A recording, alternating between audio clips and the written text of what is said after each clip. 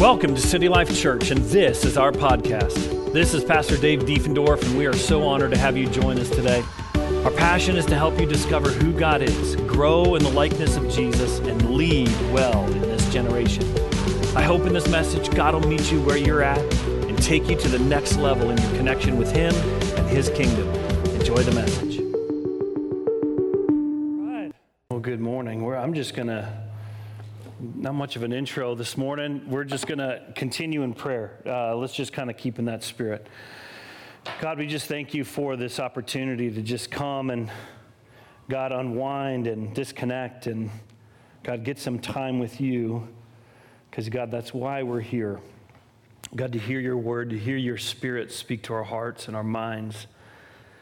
And, Lord, we just in this place, we're all in different places with you, and God, I just pray that your spirit this morning would do a little surgery on us. God, bring your encouragement, bring your life in the way that only you can, that goes beyond a human voice or a written word, but God comes alive in our spirit because of your presence. So, Lord, we just give this time to you, and God, we just pray that you would have your way in us. God, we just put that stubborn stick down. And Lord, we just take on a yes to you. In Jesus' name, amen. Amen.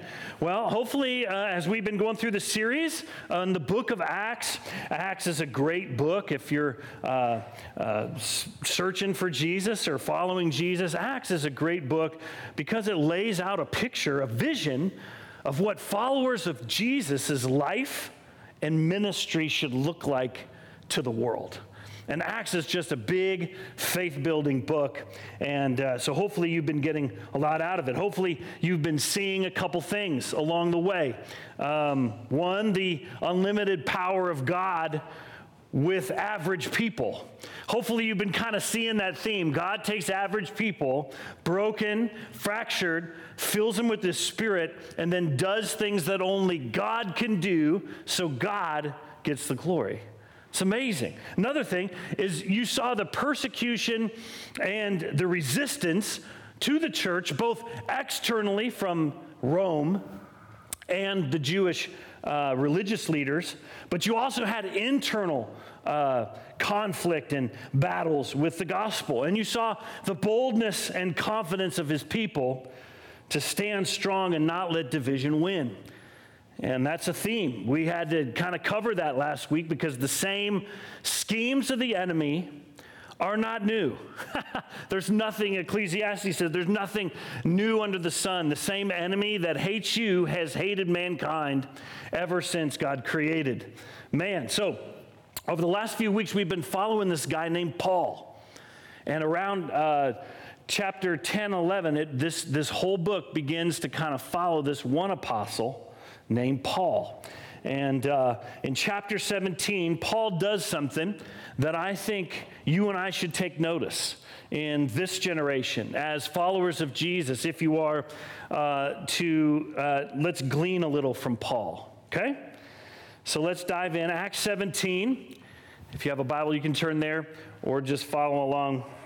Acts 17, verse 16. It says, "Now while Paul was waiting for Timothy and Silas at Athens," so he's in Athens, the capital city to formerly known Greece. Well, it's still known as Greece, but the glory had kind of departed a little from Athens and moved to Rome. But here is this old town Athens, and his spirit was provoked within him as he saw that the city was full of idols. All right, so city is full of idols. He's waiting for his two buddies. He's just walking around town, and he's noticing that Athens has a lot of statues, a lot of idols, a lot of places to give your worship and sacrifice to. And he goes to the synagogue, and he hangs out at the synagogue actually for a couple months. And every Sunday, Paul is kind of coming to the Jewish synagogue because that was, from his vantage point, the low-hanging fruit. They kind of knew most of the story. And so he'd be preaching in the synagogues, and then a few Epicurean philosophers and other people were hearing him preach in the marketplace. He would also go out on the street, not just in the synagogue, but he would go out on the street and interact with people about the gospel, about Jesus resurrecting from the dead, and then how all mankind needs to repent. And so he was stirring up this town in Athens. And these guys came to Paul. In verse 20, it says, "For you bring some strange things to our ears. We wish to know, therefore, what these things mean." Now all the Athenians and the foreigners who lived there would spend their time with nothing except telling or hearing something new. Telling or hearing something new. These guys were kind of the old school social media, just kind of like, I'm just looking for something new. Just tell me something new. No.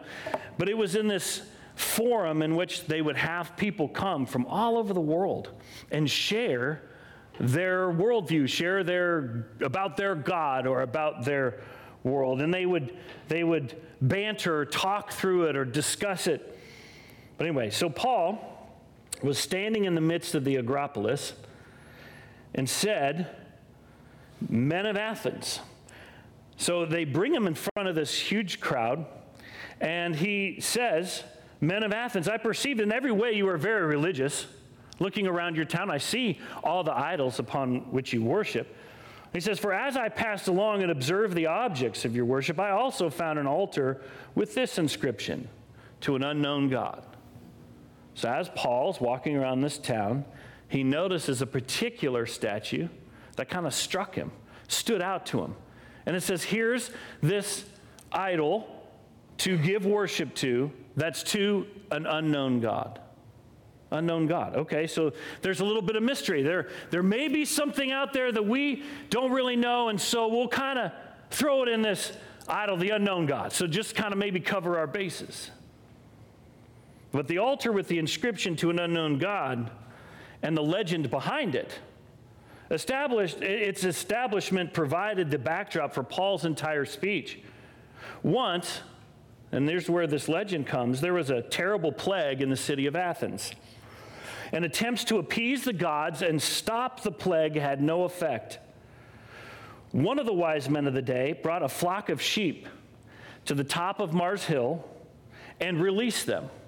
So this guy brings a bunch of sheep, top of this hill, releases them. Wherever those sheep stopped, an altar was set up to an anonymous god, and an animal was sacrificed. This course of action was allegedly effective, and the city returned to health. Okay, so there's a whole backdrop to this statue named "To an Unknown God," that they had been giving hope to this unknown God in that he kept the plague from happening. And so kind of in their little game they played, they thought, man, there's unknown God, there's something there. The emphasis on Paul's sentence here is not the identity of the unknown God, but their ignorance of their worship. Paul, in the city of lovers of wisdom, focuses on their ignorance. They admitted about the identity of God. And so he goes on. It says, "What therefore you worship as unknown, this I proclaim to you, the God who made the world and everything in it, being Lord of heaven and earth, does not live in temples made by man, nor is he served by human hands as though he needed anything, since he himself gives to all mankind life and breath and everything. And he made from one man every nation of mankind to live on all the face of the earth, having determined allotted periods and the boundaries of their dwelling place, that they should seek God and perhaps feel their way toward him and find him. Yet he's actually not far from each of us. For in him we live and move and have our being. As even some of your own prophets said, for we are indeed his offspring. Being then God's offspring, we ought not to think that the divine being is like gold or silver or stone, an image formed by the art and imagination of man. Wow, so Paul is just going right after certain things about what he's picking up. Paul was moved. I think he was moved by their admitted ignorance in a town of wisdom. That takes great humility. wisdom about the true God's identity, to argue that they were also ignorant about where God dwells, that they were wrong about what kind of worship God wanted for them, and they were wrong about how God can be thought of or represented. In short, everything about their religiousness was an error other than their admission of their ignorance. How about that? Now, this phrase that kind of stuck out to me, it says that they should seek God and perhaps feel their way towards him and find him. Yet he's actually not very far from either one of us. This phrase, feel their way towards, it's a blind feeling for. Or another, the word picture that comes with this phrase is groping around in the dark. Okay, so Paul is saying that they should seek God, perhaps as if they might grope around to find him, even though he's not far from any of us. He's saying, it seems like you're groping around in the dark for this mysterious God who's now been revealed in Jesus, and I'm here to tell you that he's not far from any one of you. Never has. So, verse 17, or verse 20 here, or verse 30. The times of ignorance God overlooked. Now here he's with these people that are kind of hungry to learn, but here he comes with his closing salvo. The times of ignorance God overlooked, but now he commands all people everywhere to repent, because he has fixed a day on which he will judge the world in righteousness by a man whom he's appointed. And of this he has given assurance to all by raising him from the dead. So here Paul breaks down not just a cogent argument to open this doorway into this unknown God that you've worshiped. I'm here to declare to you who he really is, and he's the Lord over all these gods. I just think that it was so interesting that Paul, as he was going on his journey, is just walking around the town and he observes their idols. He discerned their thirst for knowledge, their thirst for truth. He also found a doorway through these idols. And he boldly stepped through it, offering Jesus as mankind's only Redeemer. It's interesting, most of my professors for ministry were missionaries. And one of the things that they would say over and over and over again, no matter what culture God sends his people to, there is always a story there that's set up for Jesus to be the resolve to. You just have to find that story. You just have to find that idol that's taking the place of who God is supposed to be. And so I just think it's really intriguing. Every culture has doorways. So I know it's Labor Day weekend. I know with the 3-day break, you're just totally in just off mode. Hey, I'm coming to get my good Jesus on a Sunday morning, and then we're off to a nice Labor Day lunch. Come on now, but I do need a little help in that if I was to ask a question, what would you say are our cultural idols? What would be some things that come to mind? So this is just, intimate crew this morning. We could just yell it out. But what would be some cultural idols you would think in our culture if somebody walked around? Money. All right, that's a good one. Convenience. Ooh. Huh? Pleasure. Yes. Status. Yes, status / influence. Absolutely. Power. That's a good one. So money, influence, power, status, success. Lovers of self. All right. Lovers of self probably adds to that pleasure piece, doesn't it? Social media could be one. Social media. How about we draw back a little bit farther and say tech? Tech as a response or to our need of we want a savior. And so maybe tech could eventually get us to have eternal life. I mean, right? Is that not what tech and technology's for? Transhumanism? Come on, everybody. Welcome to the 21st century, right? But yes, little pocket idol right here that distracts us all the time. Sure. What else? What would be some other idols? This is good. Significance. Yes. Yeah. Defined differently probably by everybody, like what that would be. Yeah. Success. How about, I'm going to throw out a few. Those were solid list. You covered most of my list. What about some other ones?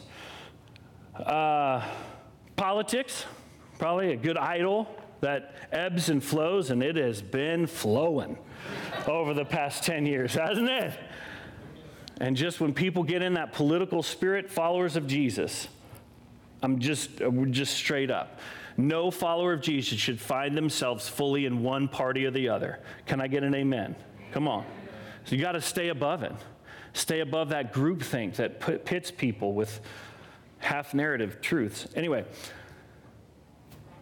another one that I would say kind of has emerged as we've kind of seen a few things emerge recently. I would contend that science has now turned into scientism. Back in the day, when a scientist had a theory, he would say, "Here is my theory, and I dare you to disprove me." I dare anybody to disprove me. Now we're in an age of science in which usually the people who controls the purse strings, but has a narrative, and any other narrative gets censored, shut down, and that is not science. That's scientism. And people are buying into scientism and not science, even though the phrase, believe the science, right? It's like, no, you're believing scientism, because whenever there's censorship in the scientific community, it eliminates that being true, or you being able to prove that that's true, either side. Another one is fear. Fear can at times come upon nations that becomes an idol, or not really an idol, a comfort. It becomes a comfort blanket. Instead of really trusting in the Lord to be your provider, a person who kind of gives under the spirit of fear actually can really turn into almost a different person because of all the help that fear is giving them to behave or to act, and they kind of turn into different people. All these idols, I would submit as looking at just Paul's powerful story here in Acts 17, that we as followers of Jesus need to spend a little time in this place.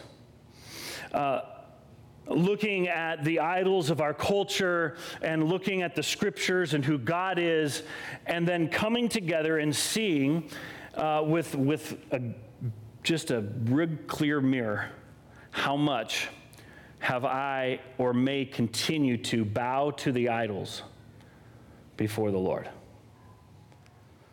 So God has given you redemption for a reason, and like Paul, to stand boldly, to not only to discern the idols' effect in your own life, but to discern idols in culture and to be who God's called us to be in this hour.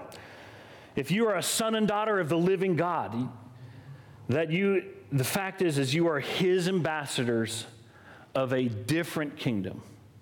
The gospel calls people to be set apart from the world, the love of the world and anything in it. Why? It helps to bring kingdom into the world, not by closing ourselves off from the world, but just to be separate in heart.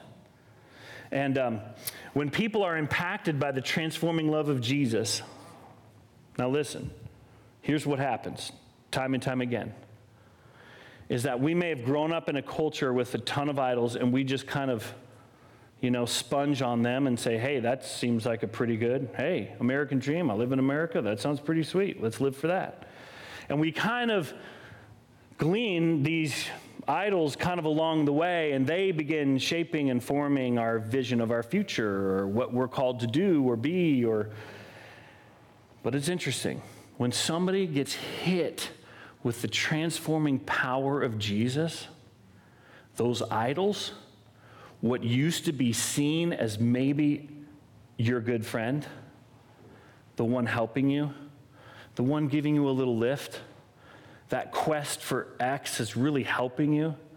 When you get hit with the transforming love of Jesus, you see that all those idols were actually the things enslaving you, not freeing you, not helping you get a better life, actually enslaving you to become a subservient in life to whatever that idol is. But it's interesting when the transforming power of Jesus is experienced. It's amazing what happens.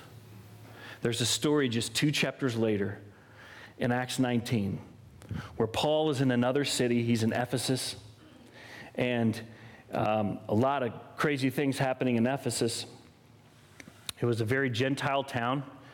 There was the temple of Artemis or Diana there in Ephesus, and so a lot of people in the Roman world would come and worship kind of this female goddess. There was a lot of temple prostitution, other things around, but there was a lot of magic and a lot of quest for supernatural power in this town.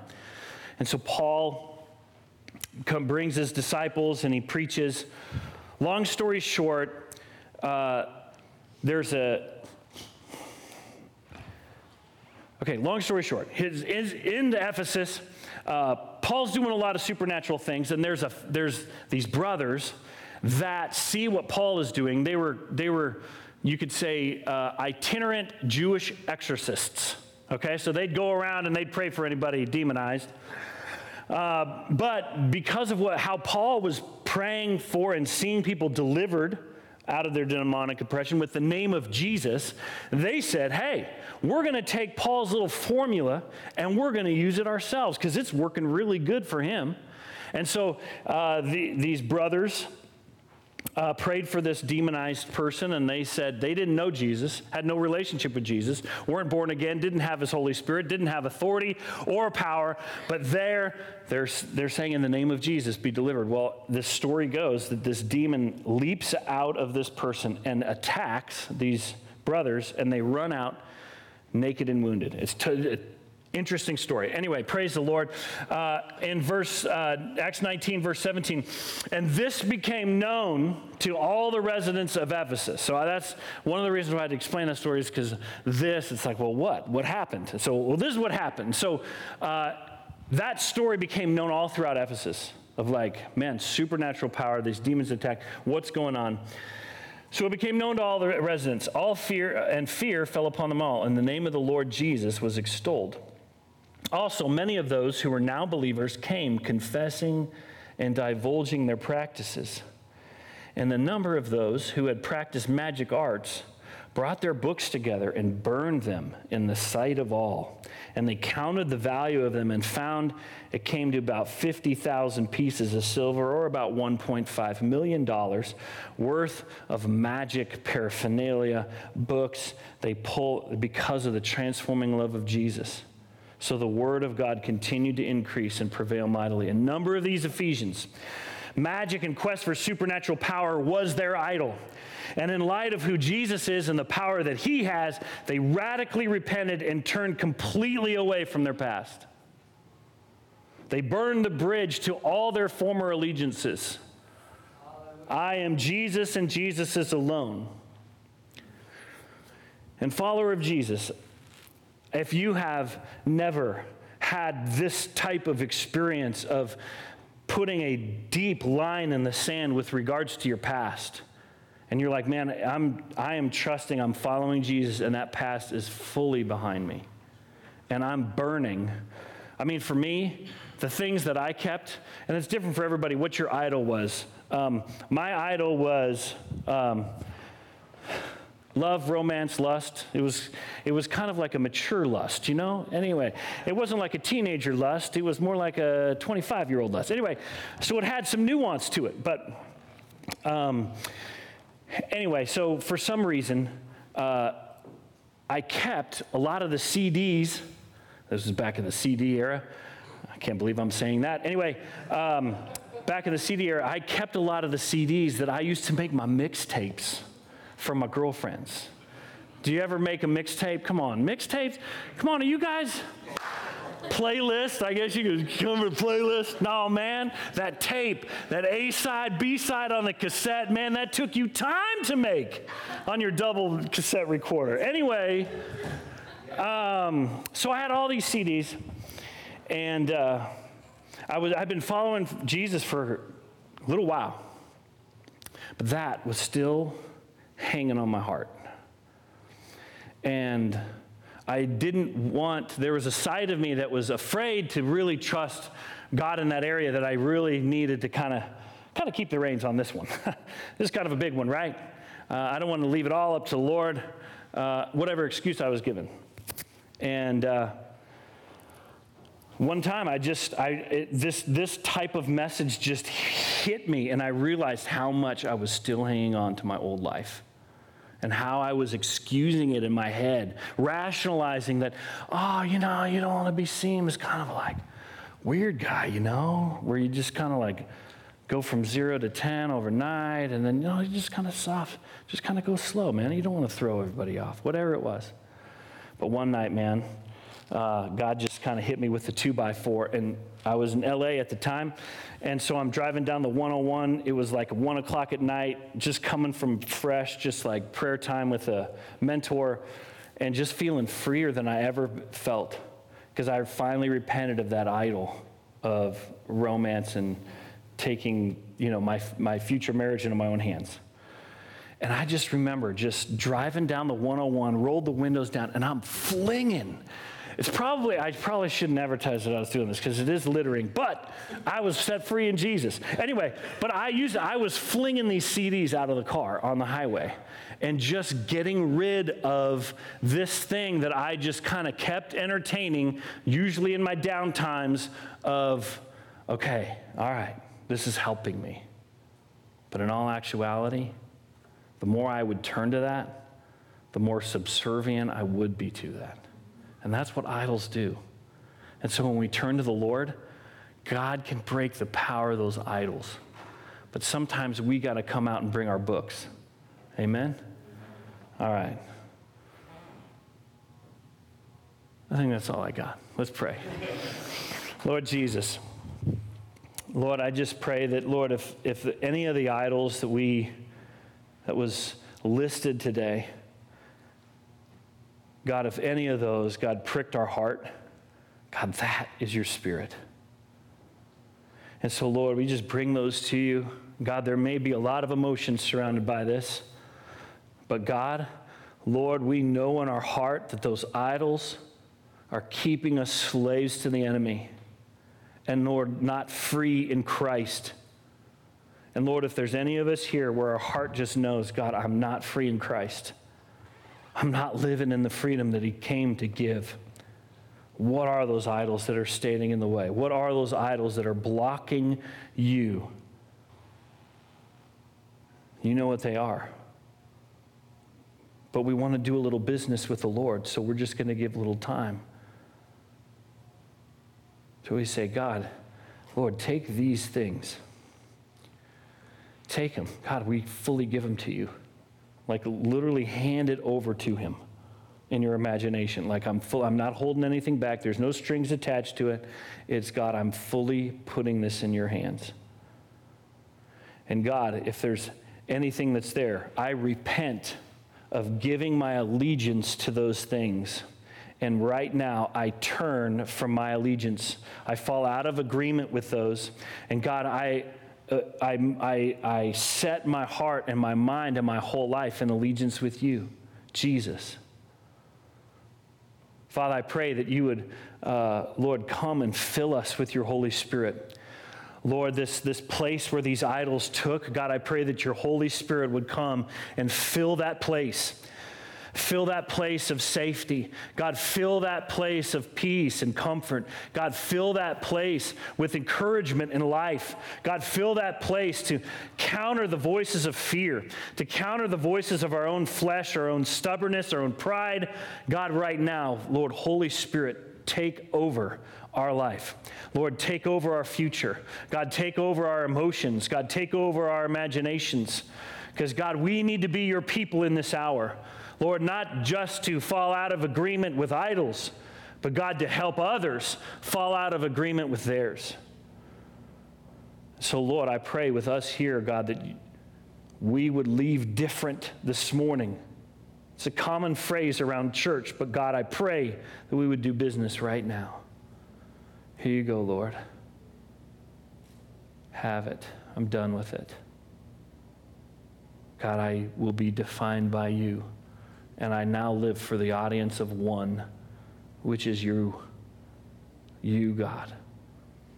Lord Jesus, continue to speak your word and working this out in our heart over this weekend and this next week. God, I pray that you would bring us into full victory, because, God, that's where you desire your people to be. And, Lord, it's possible in you, because we've seen it time and time and time and thousands times again. God, when we fully surrender to you, God, you take over and do something great with our lives beyond what we could ever dream or imagine, because that's how good of a God you are. So, Lord, we love you. In Jesus' name, amen. Well, we hope this message has inspired you and challenged you to be the man or woman he's called you to be now, and to see his kingdom grow in every area and arena of life. God is with you more than you know. For more information about our community here in Kansas City, please visit us online at citylifekc.org, and we'll see you next time on the City Life Podcast.